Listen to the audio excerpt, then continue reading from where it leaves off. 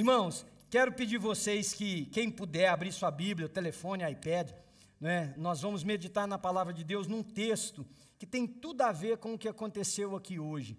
Eu quero aproveitar essa manhã, eu sei que nós tomamos uma grande parte do nosso culto, que foi maravilhoso, e é isso mesmo, mas eu quero compartilhar com vocês como eu e você podemos fazer algo que vai terminar, que vai culminar no que nós vimos aqui hoje. Esse texto é um texto muito conhecido, está no segundo livro de Reis, capítulo de número 5, versículos de 1 a 14, que conta a história de um homem que era um general sírio e que tinha uma doença incurável na época, uma doença não só incurável, uma doença degenerativa, uma doença excludente, uma doença que colocava a pessoa marginalizada. Prestem bem atenção em tudo que vocês viram e pensem, deixe o Espírito de Deus ajudar vocês a responderem a seguinte pergunta: se dependesse de você, somente de você, mais ninguém, não tem mais nenhum outro cristão aqui nessa cidade, nessa região, na sua casa, na sua escola, no seu trabalho, não tem mais nenhum outro cristão aqui, é só você.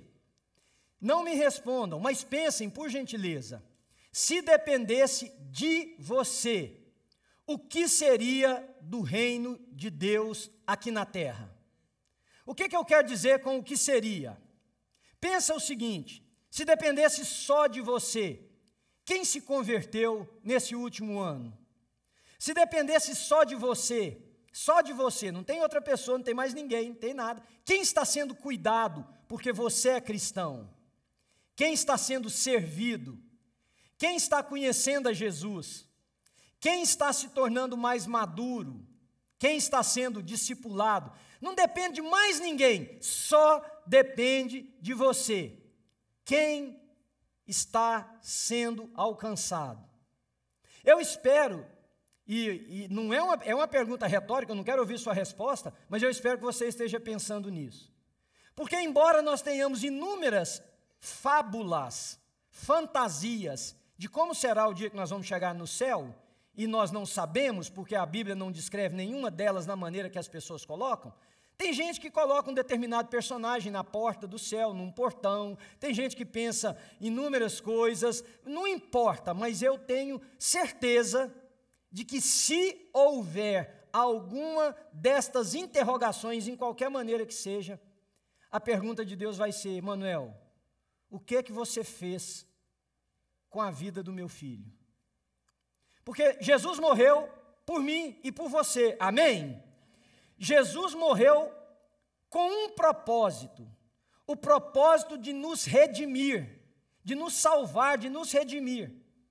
Deus enviou Jesus, e João descreve isso, dizendo que Deus amou o mundo de tal maneira que deu o seu único Filho para que todo aquele que nele crê não pereça, mas tenha a vida eterna.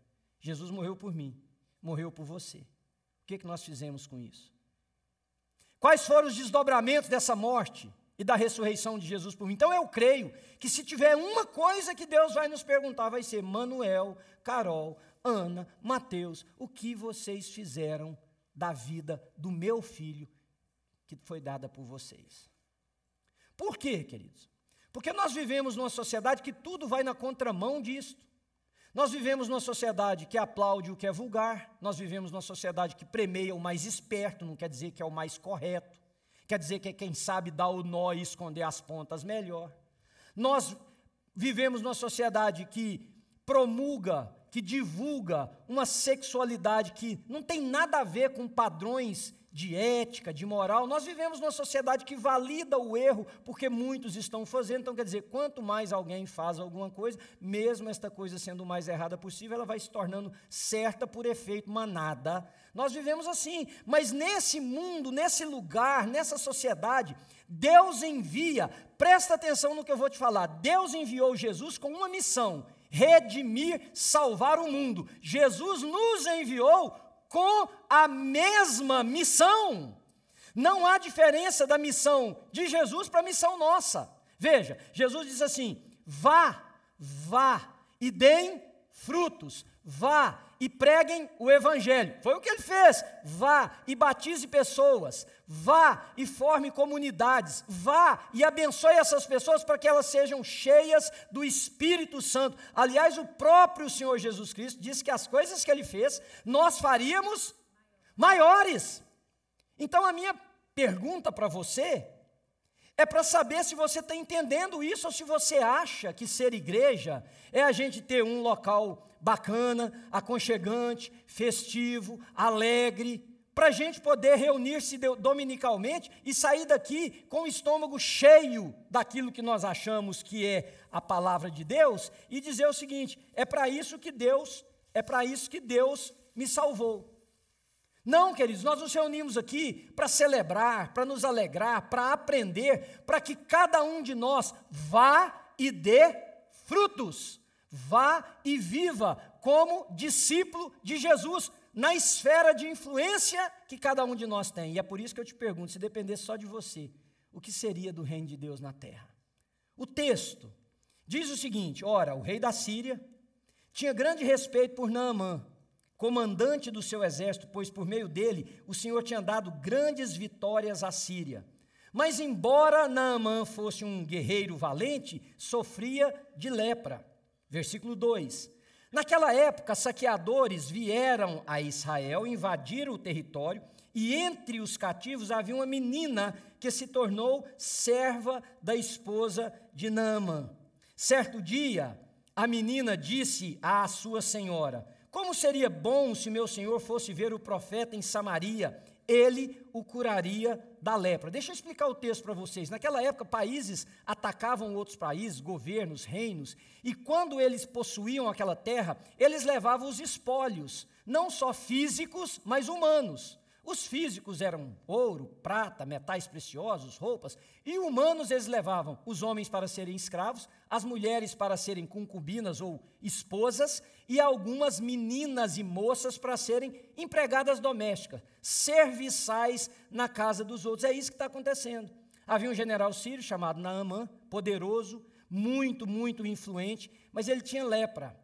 Quando essas pessoas saquearam um determinado território de Israel, pegaram uma menina, uma mocinha, vamos dar a ela uma idade, só aqui para nós, 14 anos de idade, levaram cativa.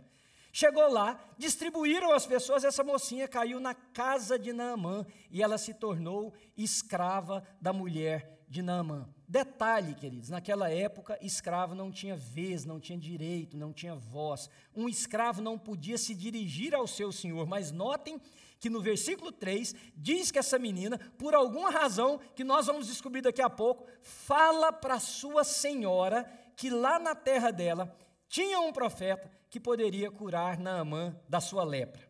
Versículo 4, porque aí já aconteceu o Facebook da época. O que é o Facebook da época? A menina, que era escrava, falou com a mulher. Mulheres, saiu uma charge num jornal hoje, vou contar para vocês. Uma charge num jornal hoje lá do Brasil, sobre mulher, que era assim, um homem foi se confessar com um padre. Isso é uma charge de jornal, tá, gente? Aí um homem ajoelhou lá, o padre estava do outro lado, aí o homem falou assim: seu padre, eu acho que eu estou ficando perturbado. Ele falou: o que foi, meu filho? Não, é porque eu ando ouvindo vozes que me mandam fazer coisas. Será que eu estou endemoniado? Ele falou: não, filho, é porque você é casado. Então, coisa simples, né, das mulheres. Tem uma segurando para não rir, para não dar o braço a torcer. Mas a menina contou para a mulher. Tivesse contado para o porteiro, o trem tinha morrido. Não tinha essa história na Bíblia. Naamã tinha ficado leproso, morrido leproso. Mas contou para a mulher. A mulher passou para diante. Porque é mais ou menos assim. Aí aqui está no Facebook. A mulher conta para o Naamã, versículo 4. Naamã corre e conta para o rei o que a menina tinha feito. Olha a corrente, hein? Ô, seu rei, eu estou aqui para falar para o senhor que a minha mulher ouviu da menina que lá na terra dela tem um homem que pode curar a minha doença. Então o rei da Síria, versículo 5, lhe respondeu: vá visitar o profeta, eu lhe darei uma carta de apresentação ao rei de Israel. Naamã partiu levando 350 quilos de prata, 72 quilos de ouro e 10 roupas de festa. Ô, gente, isso é presente. Isso é que é presente. Por falar nisso, dia 16 de dezembro, essa pessoa que vos fala faz aniversário. Se inspirem hoje no texto aí E deixem Jesus usar vocês. Não precisa nem do ouro, não. Basta os 372 quilos de prata, eu resolvo a minha vida. Versículo 6. A carta para o rei de Israel dizia: com esta carta apresento meu servo Naamã, quero que o cure da lepra. Quando o rei de Israel leu a carta, rasgou as suas roupas e disse: acaso sou Deus capaz de dar ou tirar a vida? Por que esse homem me pede para que cure um leproso? Era impossível, queridos. Então veja, é impossível, tem situações na nossa vida que são impossíveis. As nossas mãos não resolvem, nossa inteligência não resolve, nosso dinheiro não compra, as nossas influências não abrem a porta. É preciso uma intervenção sobrenatural ou nada vai acontecer. Então o rei de Israel fica apavorado, porque ele sabe que se ele não curar Naamã, o rei da Síria vai invadi-lo, vai atacar. E olha o que ele diz: por que esse homem me pede para que cure um leproso? Como vocês podem ver, ele procura um pretexto para nos atacar. Mas aí o Facebook, Eliseu, que estava no outro canto do país, num outro lugar ali perto, disse assim: mas quando Eliseu, o homem de Deus, soube que o rei de Israel havia rasgado a roupa. Gente, fofoca não é de hoje. O cara já sabia que o rei tinha rasgado a roupa. Lá na casa dele, alguém viu o rei rasgando a roupa, correu para contar para Eliseu: o negócio no palácio está pegando fogo. O que foi? O rei rasgou a roupa. Por quê? Ficou doido? Não, porque tem um leproso lá que diz que se não curar, o povo da Síria vai atacar. Aí Eliseu disse: não, está resolvido o problema, manda o cara aqui, ó. Versículo 8, mas quando Eliseu, o homem de Deus, soube que o rei de Israel havia rasgado as roupas, mandou-lhe essa mensagem: por que o rei ficou tão aflito? Envie Naamã a mim, e ele saberá que há um profeta verdadeiro em Israel. Irmãos, notem o que eu te perguntei: se dependesse só de você, de mais ninguém, o que seria do reino de Deus na terra? O que seria do reino de Deus nessa cidade? O que seria do reino de Deus onde você está? Então, Naamã foi com seus cavalos, carruagens, parou à porta da casa de Eliseu. Aí começa um outro drama. Porque Eliseu não avisou que ia fazer nada. Eliseu falou: manda o homem aqui que ele vai saber que tem profeta. Naamã chegou na porta da casa, esperava uma fanfarra, esperava um episódio. Naamã, ou Eliseu, que estava lá dentro, os profetas tinham um assistente, era muito comum naquela época. Eliseu fala para o assistente dele assim: vai lá fora, diz para Naamã mergulhar 7 vezes no Rio Jordão e ele vai ficar curado da lepra. Quando o menino sai lá de fora e fala assim: ó, meu senhor mandou você ir tomar banho 7 vezes no Rio Jordão e você vai ficar curado. Olha o que ele fala. Versículo 10 eu já disse para vocês. Versículo 11. Naamã ficou indignado e disse: imaginei que ele sairia para me receber, esperava que movesse a mão sobre a lepra, invocasse o nome do Senhor seu Deus e me curasse. Não são, por acaso, Abana e Farfar, em Damasco, rios melhores que qualquer rio de Israel? E ele não estava mentindo. O Rio Jordão é feio, as águas são turvas, não é um rio cristalino, não tem beleza, ele tem significado para nós, porque Jesus foi batizado no Rio Jordão, mas não tem essa beleza. E aí ele diz o seguinte: será que eu não poderia me lavar em um deles e ser curado? Naamã deu meia volta e partiu furioso. O cara estava voltando leproso, com os presentes, o que é pior, levando os presentes. Moço, larga os presentes aqui, vai embora, está tudo certo. Bora com os presentes. Mas seus oficiais, e tem um texto mais próximo do original, na língua grega, que diz que não foi plural, a palavra usada é singular, foi um dos oficiais, falou o seguinte: tentaram convencê-lo dizendo, versículo 3, meu senhor, se o profeta lhe tivesse pedido para fazer algo muito difícil, o senhor não teria feito? Por certo, o senhor deve obedecer à instrução dele, pois disse apenas: vá e lave-se no Jordão e será curado. Versículo 14, assim Naamã desceu ao rio Jordão e mergulhou 7 vezes conforme a instrução do homem de Deus. Sua pele ficou saudável como a de uma criança e ele foi curado. Amém? Deus cura. Você pode dizer amém, querido? Deus transforma situações impossíveis, Deus faz aquilo que nós não imaginamos. Mas há uma coisa que eu chamo como título dessa minha mensagem: Deus opera de diversas maneiras, mas Deus usa algo que nós chamamos da instrumentalidade de cada um de nós. Nós somos instrumentos nas mãos de Deus para que Deus realize o seu processo ou o seu propósito de redenção. Por isso que eu te fiz essa pergunta: se dependesse só de você.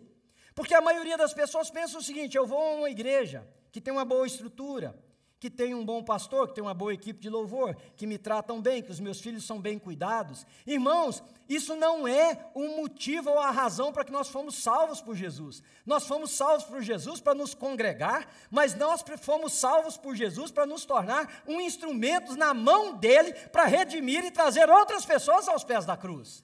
E para que isso acontecesse, vocês notaram a participação de várias pessoas, pelo menos 4. Nós temos a menina, nós temos a mulher de Naamã, nós temos o rei que deu a carta e a autorização, nós temos o profeta que concretizou a cura na vida daquele homem. Então eu queria dizer para você o seguinte: se eu e você, visto isso aqui, meninos se convertendo, sendo batizados, pessoas sendo atraídas, sendo colocadas numa comunidade de fé, o que é que está nos impedindo de tornar instrumentos nas mãos de Deus para a redenção de outras pessoas? Baseado no texto, eu quero levantar para vocês algumas coisas. A primeira foi a menina. Deixa eu te explicar uma coisa sobre Naamã. Como com qualquer outra pessoa, você pode dizer assim: eu tenho um amigo, ele é muito rico, ou ela é muito bonita, ou eles vivem muito bem, ou está tudo certo na vida deles, eles não precisam de Jesus. Eu vou usar uma frase de Santo Agostinho, não é minha. Ele disse o seguinte: o coração do homem, do ser humano, tem um buraco, cuja medida só Deus pode tapar, só Deus sabe, não importa. Veja, Naamã era rico, olha os presentes que o cara levou, ele era o general mais importante do rei da Síria, ele era um homem de respeito, diz que o rei da Síria o respeitava muito. Naamã era o tipo do cara que chegava num lugar, o povo ficava com medo, porque ele era importante. Ele não era só rico, importante, poderoso, rico e importante, ele era poderoso. E eu não sei se vocês sabem, dizem que o poder é a arma de sedução mais forte. E quando eu leio isso, eu fico de vez em quando vendo, por exemplo, cantores, cantoras, atrizes, atores. Gente, tem cada gente feia, tem bonitos, muito bonito. Mas vocês não conhecem, por exemplo, um rapper. Eu estou para conhecer um rapper bonito, porque é uma turma feia, mas tudo bem. Agora os caras têm um poder que a mulherada fica tudo em si. Já viu aquilo? Você pensa assim: o que essa mulher viu nesse cara? Exatamente o que eu e você não vimos, que é a beleza dele. Mas o cara tem poder, poder é sedutor, mais do que qualquer coisa. Naamã era esse cara. Mas o texto é tão maravilhoso que diz que ele tinha o calcanhar de Aquiles. No caso dele, ele tinha uma lepra, uma doença incurável, degenerativa, segregadora, separatista, ou seja, algo que para a mão humana é impossível. Aliás, uma das coisas que caracterizaria a vinda do Messias era o dia que um leproso fosse curado. Não houve cura de nenhum judeu no Antigo Testamento. Nenhum, zero, o primeiro judeu que foi curado de lepra foi por Jesus, porque marcava a presença, a chegada do Messias. Naamã não era judeu, ele era sírio. Então veja, com tudo isso ele tinha um buraco no coração. Sua amiga, com tudo que ela tem um buraco no coração. Seu amigo, seu chefe, a pessoa com quem você convive, tem um buraco no coração que só a presença de Jesus pode resolver essa situação. Mas por que nós não nos tornamos instrumentos, então, nas mãos de Deus para realizar isso? Primeiro, olha para a vida daquela menina. Eu e você, queridos, somos pessoas feridas. Nós fomos feridos, como também já ferimos outros, mas estamos falando da ferida que eu e você temos no nosso coração. E essa ferida pode causar amargura, essa ferida pode causar desprezo, essa ferida pode causar desejo de distância. Essa menina foi arrancada de casa, nós não sabemos como é que ela vivia, mas ela tinha o seu pai e a sua mãe. Vamos imaginar o texto, ela tinha um irmãozinho, ela gostava da casa dela, por mais pobre, por mais simples que fosse. Agora ela estava escrava na casa de um cara, ela não tinha direito de falar, ela não tinha direito de desejar nada. Essa menina era para ser cheia de ódio, de amargura, de rancor. Essa menina era para quando Naamã passasse assim, e ela visse as feridas, ela está aqui limpando os negócios, e ele passando ali, ela dizia: bem feito, tomara que alastra, vai para o pé, vai para a cabeça. Oh Deus, faz isso na vida desse homem. Ela era para ser dessa maneira. Eu já contei isso aqui tantas vezes nessa igreja, que o povo já está enjoado. Mas tem aí alguns visitantes de primeira vez, então estou contando só para vocês, para eles não. Quando essa igreja estava começando, eu fui mediar uma briga de crente, porque crente briga. Estava lá 2 irmãos com os problemas. Aí me chamaram para ir ver se eu mediava a confusão. Sentei com um e com o outro, e um começou a acusar o outro e tal. Lá para as tantas, um que estava assim da minha esquerda virou e falou: pastor, não, pode deixar. A situação estava tensa. Falou, pode deixar. Eu já entreguei ele para Jeová. Isso na linguagem do crente, porque o crente tem uma linguagem meio doida. Ele quer dizer assim, que ele invocou Deus para castigar o cara. Aí eu estou de cá, falei assim, eu não sabia que Deus era jagunço dele. Estou de cá. Aí o trem ficou feio, foi porque aí azedou, foi comigo. Falei, para. Falei, você acha que Deus é seu peão? Como assim, pastor? Uai, já entreguei ele para Deus. O crente tem essa mania de, porque está magoado, ele acha que o outro é objeto do nosso desprezo, do nosso escárnio, e até mesmo da nossa maldição sobre ele. Essa menina, querido, se livrou da amargura, e por causa disso ela foi uma bênção, ela foi um instrumento de Deus. Ela viu o homem que deu ordens para que o exército fosse lá, tirasse ela da casa dela, arrancasse ela de lá, botasse ela numa outra casa, numa situação de subjugada, mas ela se levanta acima da amargura. Sabe por que nós não nos tornamos instrumentos nas mãos de Deus? Porque nós não nos livramos da amargura do nosso coração. Alguém que nos feriu, alguém que nos traiu, alguém que nos magoou, alguém que fez deliberadamente o mal para nós, alguém que faltou, alguém que pisou na bola. Mas essa menina faz isso, ela vence, ela fala assim para a mulher, olha, tem alguém na minha terra que pode fazer o bem para esse homem, e eu gostaria que a senhora enviasse ele lá, para que ele pudesse ser curado. Nós precisamos ser livres dessa corrente da amargura. Segundo, se nós quisermos ser instrumentos nas mãos de Deus, querido, eu estou respondendo a sua pergunta. A minha oração é para que o Espírito de Deus te perturbe, que você não tenha paz, você não tenha sossego, que te dê dor de estômago, dor de cabeça, que você responda essa pergunta e ela mexa com você. Se dependesse só de você, o que seria do reino de Deus na terra? Se nós quisermos ser instrumentos de Deus, além de nos livrar da amargura, nós precisamos ser portadores de boas notícias. Vocês viram a linha? A menina conta uma coisa boa para a mulher, a mulher conta uma coisa boa para o marido vai para o rei fala para ele ir, o profeta manda uma boa notícia. Mas interessante que boa notícia, que pode ser traduzida por boas novas, o que é boas novas? É a palavra em português para evangelho. Sabe por que nós não somos instrumentos na mão de Deus? Porque um grande número dos chamados cristãos hoje não vivem o Evangelho, não falam do Evangelho, não levam boas novas. Aí você diz assim, pastor, eu preciso então falar mais da Bíblia para os outros, né? Eu vou te dar um conselho que talvez vai te escandalizar. Pare de falar versículos bíblicos para os outros. Pare de falar versículos bíblicos para os outros. Sabe por quê? Porque o versículo que você fala e não vive, não adianta nada. Irmãos, eu me escandalizo, eu aqui comigo mesmo. Quantas vezes eu estou no telefone com alguém, numa conversa, o negócio está tudo virado do avesso. E a pessoa diz assim, mas eu ouço a voz de Deus, eu sei que eu sou de Deus, eu sei que Deus me acode, eu sei que Deus põe a mão, eu sei que Deus... Aí eu fico pensando, não pode, então eu devo ter outro Deus. Eu devo ter um outro Deus. Sabe por que nós falhamos em ser instrumentos nas mãos de Deus para que as pessoas sejam redimidas? Porque nós não vivemos o evangelho que nós conhecemos, nós falamos de tudo, menos das boas novas, e não é verbalizar, é viver. Então eu não preciso falar da Bíblia, preciso, queridos, a Bíblia é a nossa única regra de fé e prática, não tem erro na Bíblia, não falta nada, não tem que pôr nada, não tem que dar uma mãozinha para a Bíblia é perfeita e ela é a palavra de Deus inspirada, mas ela precisa ser vivida. How's that? Ela precisa ser vivida.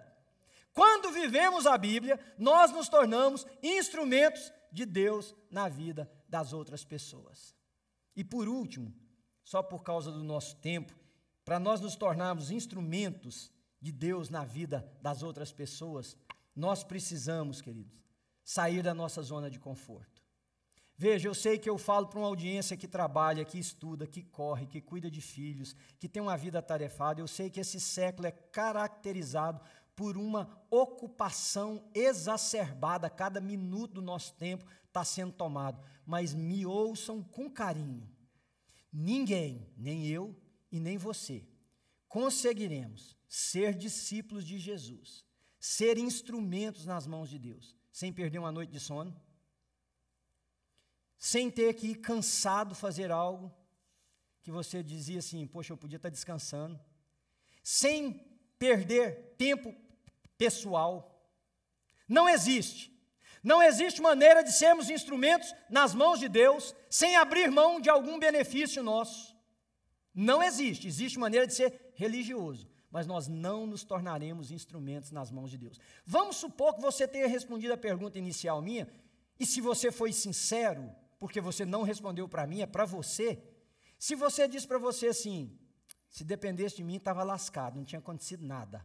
Pois eu sou capaz de dizer que você é uma pessoa que não dispõe do seu tempo, você não é uma pessoa que serve os outros, você não é uma pessoa que entende que mesmo tendo um dia corrido de trabalho, mesmo tendo filhos para cuidar, ter programações, ter coisas boas, todos nós precisamos separar tempos nas nossas agendas para cuidar de pessoas, para falar de Jesus, para abençoar os outros. Por isso você respondeu assim, não existe. Eu queria poder te dar outro conselho, mas eu seria contrário ao que o meu Senhor disse. Porque o meu Senhor Jesus Cristo disse assim, quem quiser vir após mim, quem quiser me servir, e eu vou traduzir na linguagem o que o versículo diz, negue-se a si mesmo, tome a sua cruz e venha e me siga. Vai ter que, às vezes, receber um telefonema tarde da noite, numa noite fria pra caramba, vai ter que vestir roupa, botar a blusa, esquentar o carro e sair para ir acudir alguém. Se você quiser ser discípulo de Jesus, você vai ter que ter um tempo para Ele junto com outras pessoas, além do culto de domingo. Não existe outra maneira, queridos, não existe. Você vai ter que cuidar de alguém, você vai ter que confrontar a sua própria linha de crenças, porque o pessoal hoje está estabelecendo a própria linha de crença deles. Jesus se tornou pop. Eu creio em Jesus da minha maneira. Não existe. Não existe. Não existe servir a Deus sem servir pessoas. Não existe maneira de você se tornar um discípulo de Jesus sem que você abra mão do seu tempo, do seu dinheiro, de coisas que são preciosas para você. Porque agora, para a gente terminar, vamos voltar na sua pergunta. Você respondeu a pergunta? Se dependesse de você, de mais ninguém, o que seria do reino de Deus na terra? Quem teria se convertido em 2021? E eu estou sendo bacana, estou só pegando 2021. Quem teria sido convertido em 2021? Quem teria se tornado um homem ou uma mulher mais próxima de Jesus porque você existe? Quem teria se tornado um melhor pai porque você o aconselhou, uma melhor mãe? Que adolescente que resolveu mudar o seu caminho por sua causa? Quem não fez algo porque você entrou com a palavra de Deus na vida dele ou dela? Quem, queridos? Então, eu não posso, diante dessa realidade imaginária minha, porque eu não vi a sua resposta, mas, de certa forma, eu estou sendo desonesto se eu não disser que, olhando para vocês, eu vejo rostos familiares e eu sei que alguns não fizeram patavina nenhuma. Então, eu poderia simplesmente dizer só de vocês, mas graças a Deus que tem uma infinidade de pessoas aqui que eu não sei o que fizeram da vida. Então, eu posso, de forma honesta, diante do meu Criador, te fazer uma pergunta. Por que você não, tudo que você viu aqui hoje, quase o clamor daquelas meninas dizendo, sabe o que aquelas meninas estão dizendo? Nós estamos fazendo, mas se tivesse mais um para ajudar, seria melhor. Seria mais fácil, alcançaríamos mais pessoas. Sabe o que o Departamento de Special Needs está dizendo? Cadê as pessoas que poderiam nos ajudar? Cadê os talentos? Cadê os dons? Cadê aquilo que Deus deu? Sabe que tem casas esperando alguém para você falar assim, olha, toda noite, no dia tal, eu vou sentar aí, nós vamos simplesmente abrir a Bíblia e vamos ler e orar juntos. Sabe, tem rapaz e moça esperando alguém um pouquinho mais velho, que sabe um pouquinho mais da vida, dizer, filho, olha, considera fazer dessa maneira ou daquela, faz assim. Tem casal à beira do precipício, esperando alguém que sente, fala assim, deixa eu, estou de fora, ajudar a olhar para essa situação aí, quem sabe a gente consegue encontrar um meio termo. Sabe, irmãos, cadê as pessoas que dobram os joelhos, que ninguém está sabendo, e que oram e que intercedem pelos outros, são os anônimos santos de Deus, cadê? Então, o primeiro culto eu fiz uma coisa muito desafiadora e eu quero fazer novamente. Por que ela é desafiadora? Porque um grande número de vocês são minhas ovelhas, eu conheço vocês, um grande número de vocês estão aqui há muitos anos, então vai ser uma coisa muito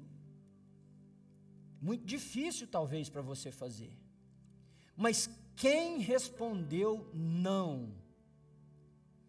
Quem disse assim na hora que eu perguntei, se dependesse de mim tinha lascado tudo, tinha dado tudo errado, se dependesse de mim, o reino de Deus não teria movido 1 inch, 1 centímetro. E só você sabe se você é essa pessoa, eu não sei. Mas eu quero te fazer um desafio hoje. Porque a coisa mais linda a respeito da Bíblia Sagrada é que ela é um livro de recomeços. Ela é um livro de um Deus que fala assim, eu te tomo pela mão direita e te ponho de pé. Se você cair, eu te carrego.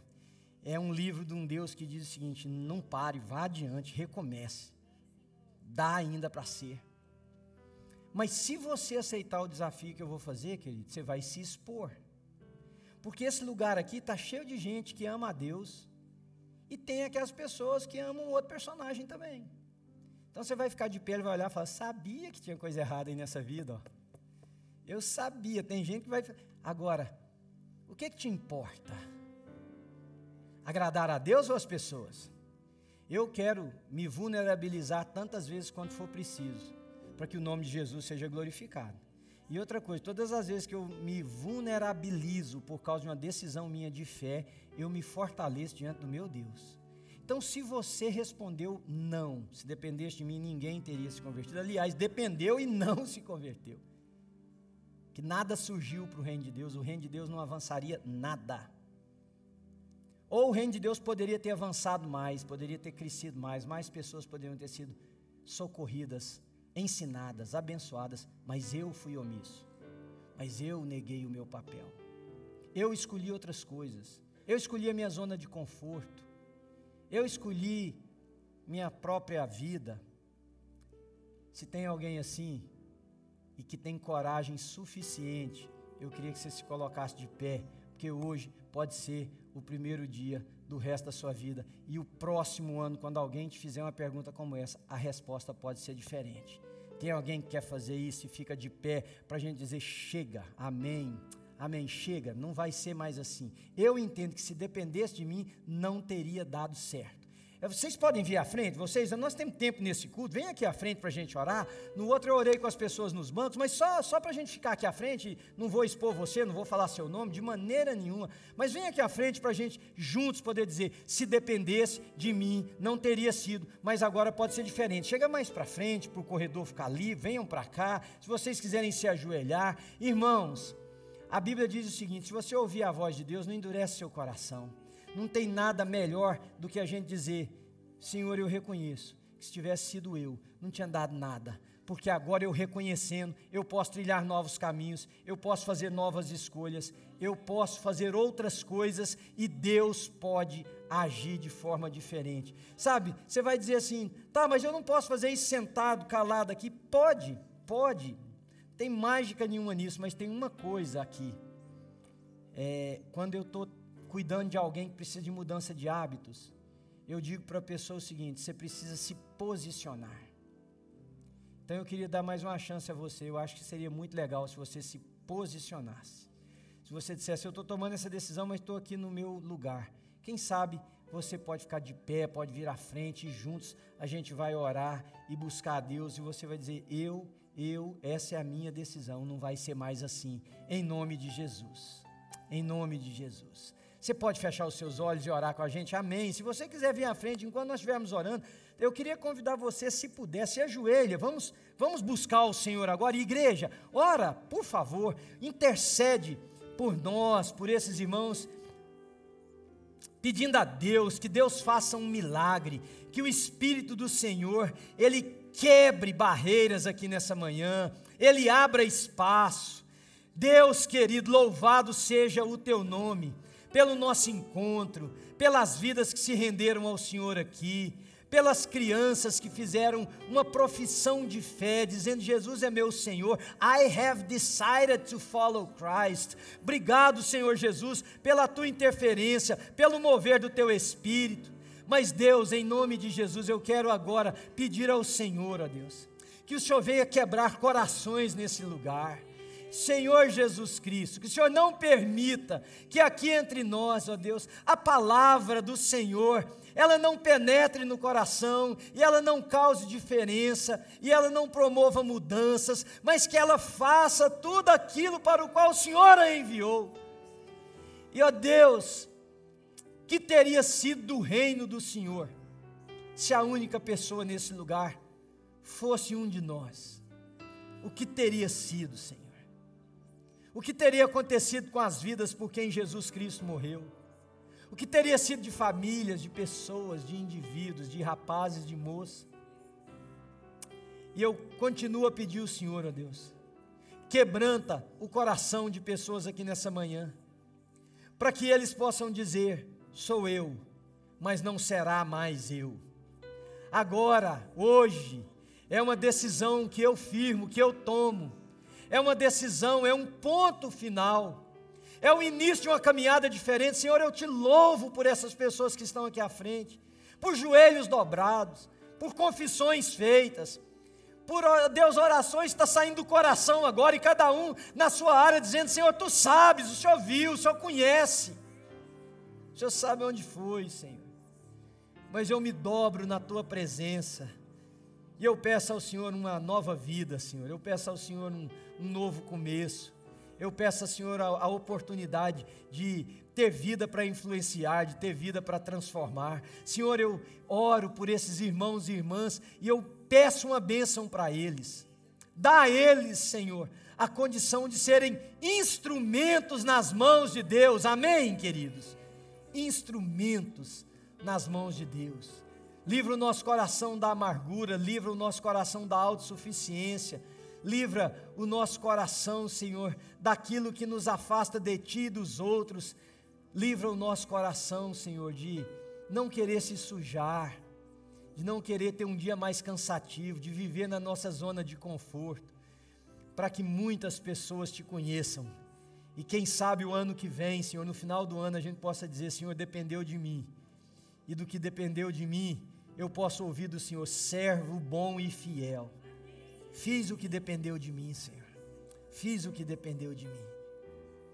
E se você, irmão, que está aí sentado, puder ficar de pé agora, deixa eles ajoelhados aqui como estiver, deixa eu ministrar a bênção do Senhor sobre vocês, irmãos queridos, comunidade dos filhos de Deus. Aqueles que ouvem a voz do Senhor e sabem que estão ouvindo a voz do seu pastor, do eterno pastor das nossas almas. Que o Senhor te abençoe e te guarde. Que o Senhor levante a sua face sobre nós, tenha misericórdia, inclusive, Senhor, misericórdia do que estamos fazendo com o nome de Jesus, misericórdia do que estamos fazendo com o nosso chamado de ser discípulos de Cristo. Misericórdia, Senhor. Que o Senhor sobre nós, todos nós, o Senhor levante o seu rosto e nos dê a paz. E a paz de Cristo, que excede todo o entendimento, guarde, irmãos, mentes e corações nele, até o dia em que nós vamos ouvir do nosso Senhor: servo bom e fiel. Você foi fiel no pouco, vem agora para o prazer, para o gozo, para a existência do seu Senhor. Louvado seja o nome dEle. Deus os abençoe do alto da cabeça à planta dos pés de vocês, em nome de Jesus. Amém.